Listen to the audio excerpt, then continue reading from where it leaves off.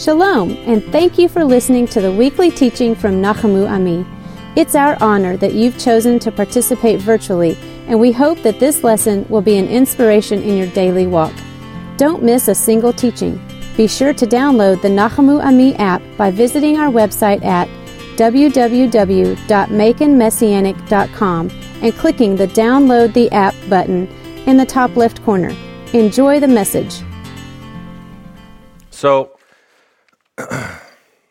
how was everyone's week? It's behind us. It's kind of a moot point. However, God willing, another one's going to start tonight around sundown. So we have them to continue to work through. But how was your week? It was good? I'm glad for you. My week was not awesome, and those things happen, but you know, one of the great feelings for me as the leader and the teacher, the lead teacher, is when I have my sermon complete, when my teaching is complete early in the week, and I know that I'm on the right path, and all the other things that come and confuse and distract and take time and all that, in the back of my mind, I know that I've got the teaching there. And so come Friday, I work on it all through the week a little bit, and come Friday, it's time to put all the pieces together and really present it, figure out what it is that I'm saying to you and why. And that happens, and I go home and I enjoy Shabbat dinner with my family, and then I come here and I give you that teaching, just as I planned it. And that was this week, actually, because I had a really, really busy, horribly busy, difficult week, but my message was planned. Friday, I got here, I put it all together, and it crumbled to pieces before my eyes. Which that's happened before. But for some reason, this time I kept driving. God, I'm going to do it. God, I'm going to figure it out. I'm going to figure it out. I know what I'm going to say. I know what you want me to say. I'll try this avenue. Nope. This one. Nope. This one. But I had all these great thoughts. God, I really had it together. No. And the only peace I found on Friday was when I closed the book and said, I'll let you have it then.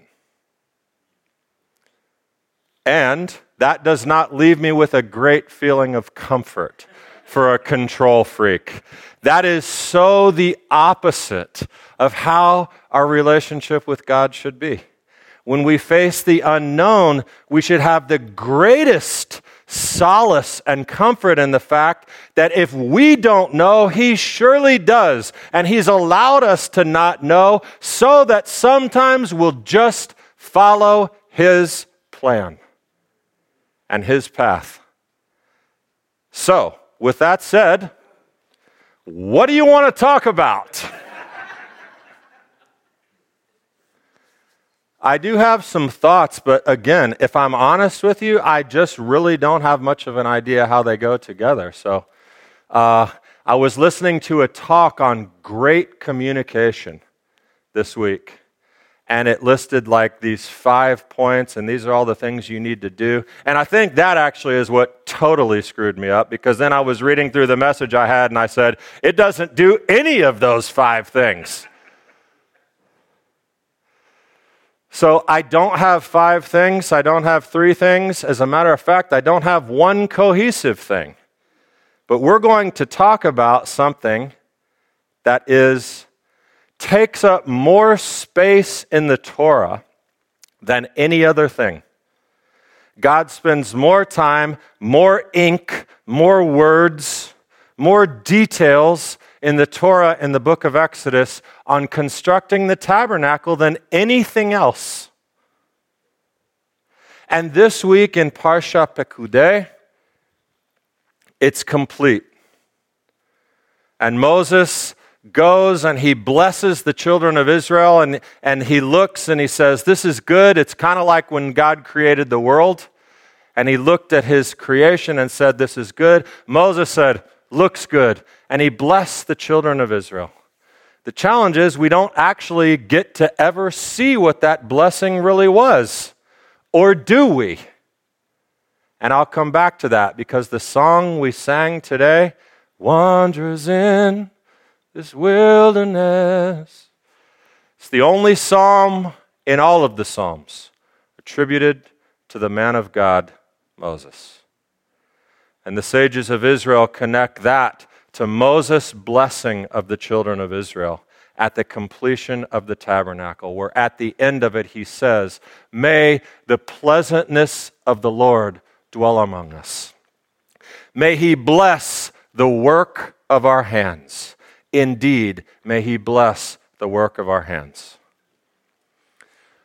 But the biggest question I come back to is, with all of that information and all these other things about building the tabernacle and the mess that happened with the golden calf and every other thing, why? Why couldn't God just do it himself? And what is it about places anyway with us? Like, we always create these special places, holy places. There's one in Rome, very holy for some people. There's one in Jerusalem, very holy. There's one in Mecca, very holy for them. We create these sacred places. And last week I talked to you about sacred time. And we talked about the space-time continuum. And we talked about, I read that article from Wikipedia which explained it all to you, and we left totally in agreement about only Sharon understood one word of what I read from that Wikipedia article. And so, but the thing is, what I realized this week is, why did God need them to build the tabernacle? And it actually goes right along with the space-time continuum. And I asked you last week, which is more important, space or time? Which one was? We talked about time being more important, the Shabbat, the sanctuary of time, because without it, without interaction and being in God's presence, the rest of it doesn't matter. But we talked about the sanctuary of space, which the symbol of the sanctuary of space is the tabernacle. It was the holy place. It was where God came and consecrated, and his presence dwelt there. And so that seems pretty important too. But the problem is, I've misled you all along. Because neither space nor time actually matters without the third element. And that third element is the center of the universe. Wow, this sounds like you dropped a hit of acid, Damian. What are you talking about? You know what I'm talking about? In this world where everything we do revolves around us, and we are a self-consumed society, and all we can do is think about what is in it for us. I'm not pointing fingers, and I'm not saying that's anyone in this room, but I am saying it's humanity. Are you human? By the transitive property. But I'm going to give you some refreshing news for all of us self-serving folks. You ready for this? You're going to love it. Space and time matter nothing without the third element. The center of the universe. Do you know what that is, Lance? You. And you, and you, and you, and you, and you, and everybody in here. So feel free to love yourself, as Justin Bieber said, because you are the center of the universe. Actually not. You are the center of God's universe. Now what are you really talking about, Damian? Here's what I'm talking about. Why did Israel need to build the tabernacle? It's in the journey.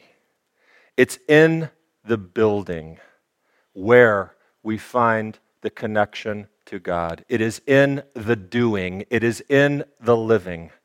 And I will say this, and this is maybe tangential, but you see, we were given a job in Genesis 2. When Adam was created, Genesis 2 said the Lord made him, and then he placed him in the garden, and he gave him 2 instructions. Do you know what they were? Work it and take care of it.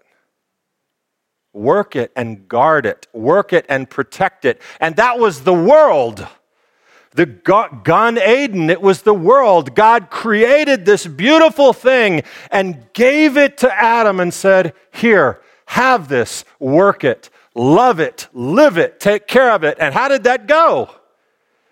He didn't make it one day.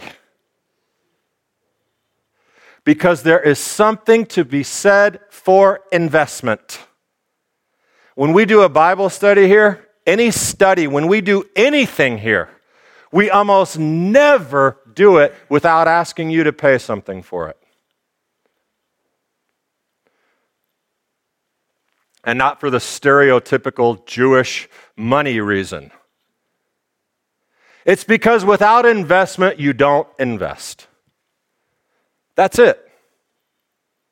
Hey, here's a Bible study book. It's free. Why don't you come to the weekly class?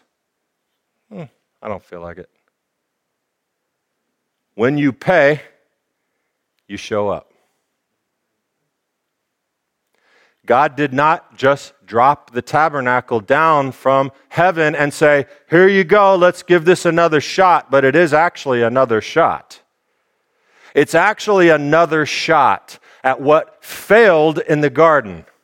Because God said, look, or he didn't even say, he was there. He was walking with them. God's presence surrounded Adam and Eve. And then they blew it.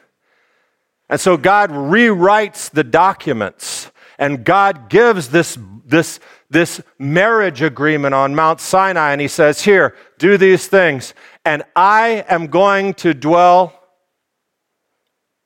there. It's a second chance, the tabernacle. But God says, I'm not just giving it to you. You're going to work for it. You're going to invest. And I'm going to tell you something that's also contrary to probably 2,000 years, 1,800 years minimum of Christian teaching. There is something to be said for works. How you define works matters significantly, but there is most definitely something to be said for works. Now, God told the people, in Hebrew, he said, build me a sanctuary that I may dwell in it, among it. What did he say? Anyone remember the exact, not in Hebrew, but in English? Anyone remember what he said? Among them. Now, it says, V'shechanti b'tocham, which means if he were talking about building the tabernacle and then his purpose was to dwell in it, the Hebrew does not say b'tocham, the Hebrew says b'tocho. I will dwell in it. But he does not say that. He says, buy your building, invest, bring, and they did, and they brought, and they brought, and they brought, and God and Bezalel and Aholiab said, that's enough, we got what we need. We're investing. And God said, I will dwell in them. In them. Not in it. Because the truth of the matter is, God was not homeless. He didn't need a new posh apartment, and for that matter, the tabernacle wasn't very posh. It was made out of like animal skins. He was not homeless.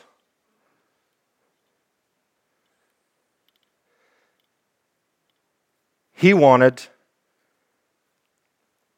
his people to encounter him. And in the journey Because God also, so this sanctuary in space, like this, the tabernacle, oh, it's so holy, it's so holy, it's so holy, it's so holy, the temple, it's so holy. None of it's holy without you. And the Shabbat, God declares the Shabbat holy in Genesis 2. It's the first thing he says, that's holy. Okay, without you, so what?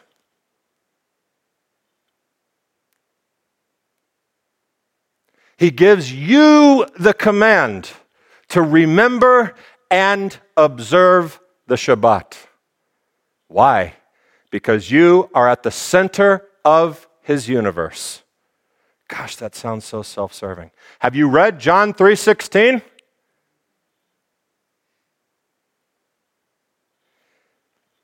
He didn't need the Shabbat for him. He didn't need the tabernacle for him. But you need the things that come from investing in your relationship with God. Obviously, Damian, I know that. But you don't really know that. The world doesn't really know that. Do you know why? Because I'll jump back to my podcast with my friend Matt, where we were talking about righteousness, and we talked about that famous filthy rags text in Isaiah. My best is but a filthy rag. And you know the literal translation of that. Do you know how filthy? Real filthy.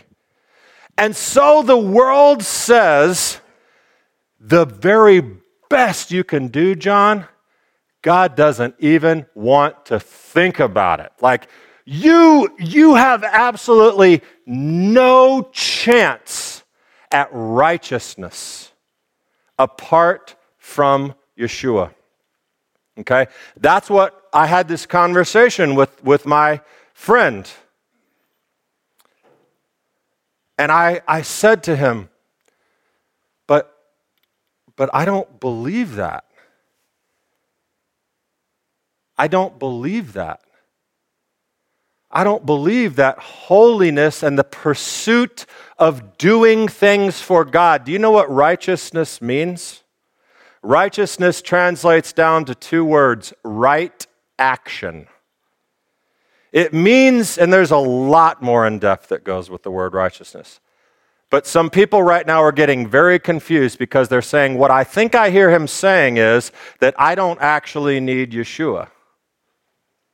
That's not what I'm saying, because there is a massive difference between righteousness and wholly righteous, W-H-O-L-L-Y, entirely righteous. There's a difference between righteousness and the pursuit thereof and entirely righteous. And I will let you in on the secret, you can't get to this one without him.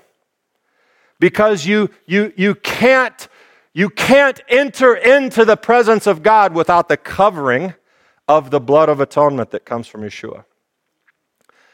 And no one on earth can ever be perfect. I mean, that's just impossible. I want to remind you of two words. If anyone ever tells you, and these are the James people as well, the James who says, if you break one, you broke them all, you're going to hell, don't even try.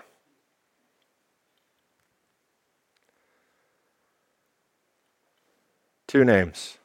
Remember John? You remember Yochanan the Immerser's parents' names? Yeah. Zechariah and Elisheva, right? Do you know what the New Testament, not the Old Testament, not the prophets, not the Torah, you know what the New Testament says about Zechariah and Elisheva?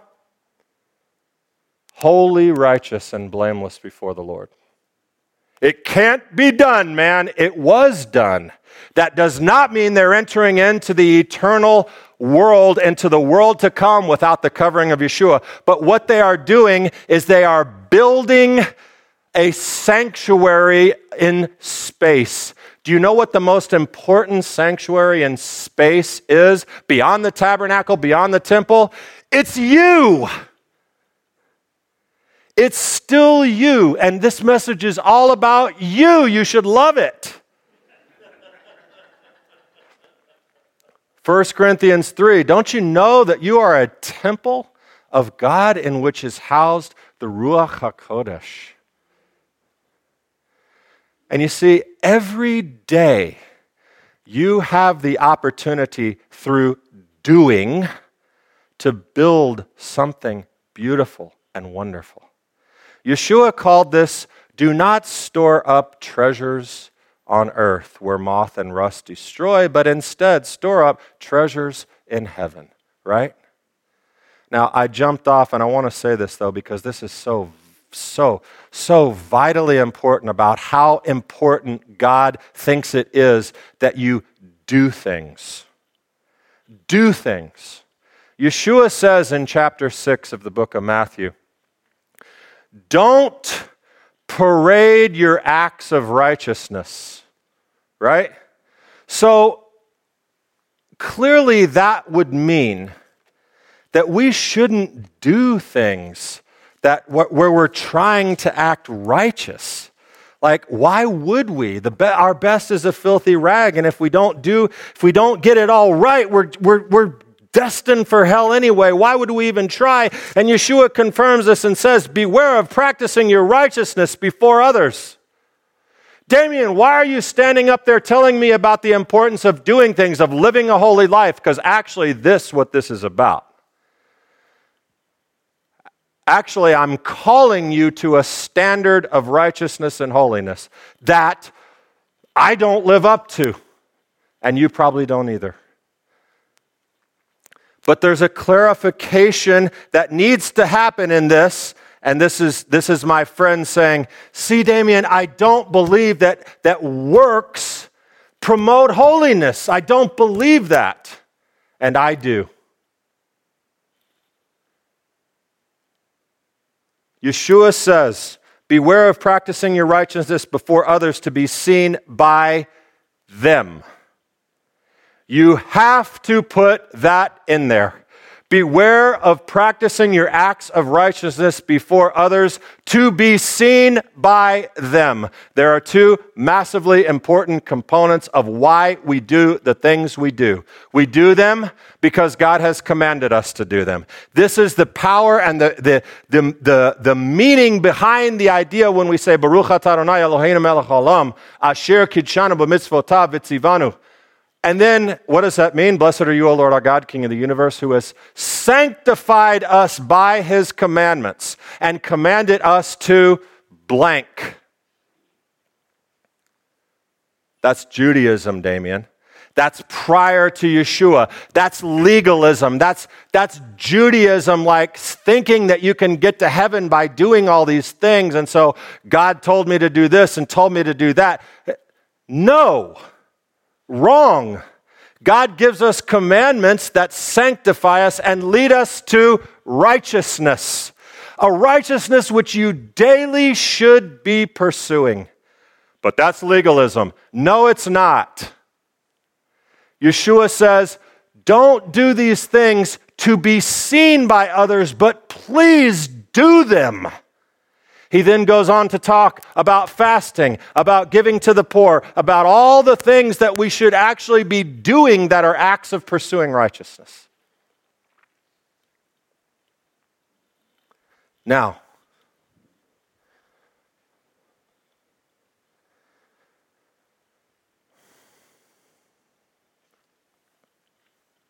when God said to Israel, build me a tabernacle, and I'll dwell in you. That translates right down the line to you today in Yeshua. Yeshua himself, your master, your rabbi, your Messiah, told you,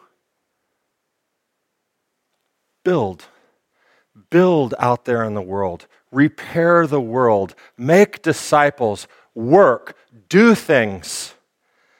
And you have the Ruach HaKodesh in you. I will dwell with you. And every single time, I think, that we invest our lives in building the kingdom and perform and do things in the world, God dwells more and more and more within us. and we are transformed. Do these things for the kingdom of heaven. It's in the journey. It's in the process of doing, and it's in the process of doing it with the proper intention. Not to be seen by others. There's a ruling that says if an atheist writes a Torah scroll,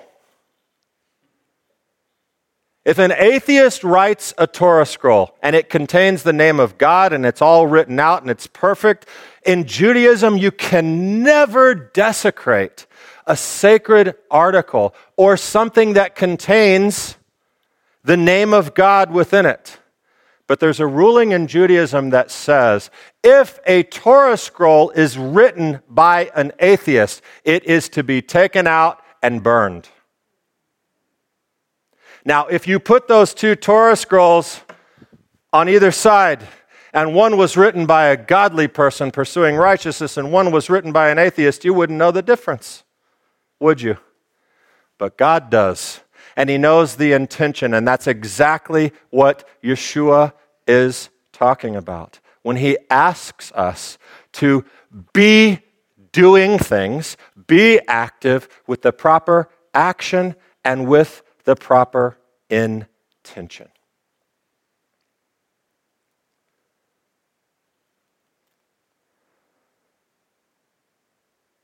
And there's actually a great thing from Yeshua that brings this home to us.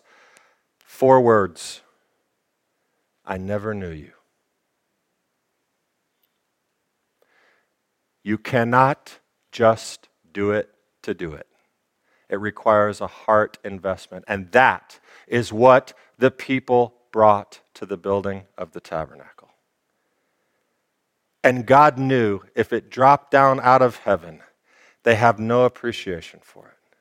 Instead, they invest their everything they have to make it so that God's presence will be with them. And in our lives, as our third chance, because the tabernacle thing didn't work out either. We blew that in terms of having the presence of God with us. So the third time, and 3 is a good number, God actually did drop it out of heaven. Again. And it is found in Mashiach. We do the things that God has asked us to do because in the doing, in the journey, is growing close. And Moses says, bless the work of our hands.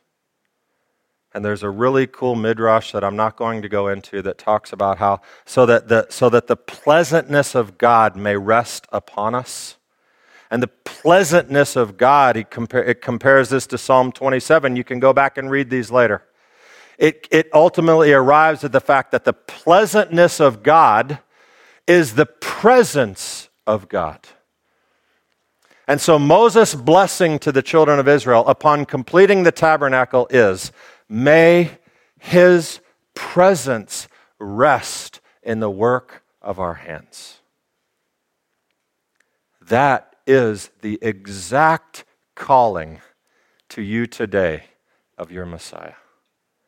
Irvin, please, pursue acts of righteousness. And in so doing, you will be sanctified. And may the power and presence of Almighty God rest in the works of our hands. Why must we do it? Because it can't be given. Space and time, who cares without you? You hold it all together. God created this world for you. He created sacred spaces for you, and there are sacred spaces. The wall in Jerusalem, if you've ever been there, it's a sacred space. Jerusalem in and of itself is a sacred space. But sacred spaces mean nothing without your action. Mount Sinai, encounter with God, the presence of God drops down. 3 days later, cows are grazing on it. I went to Israel. I walked the streets where Jesus walked. Great. What did you do when you got home? How were you different? How did encountering a sacred space make you different? And therefore, as Moses prays for his people, the children of Israel, in the things that you do, may the power and presence of God rest in your hands. That doesn't mean to control him. It means that he's running the show.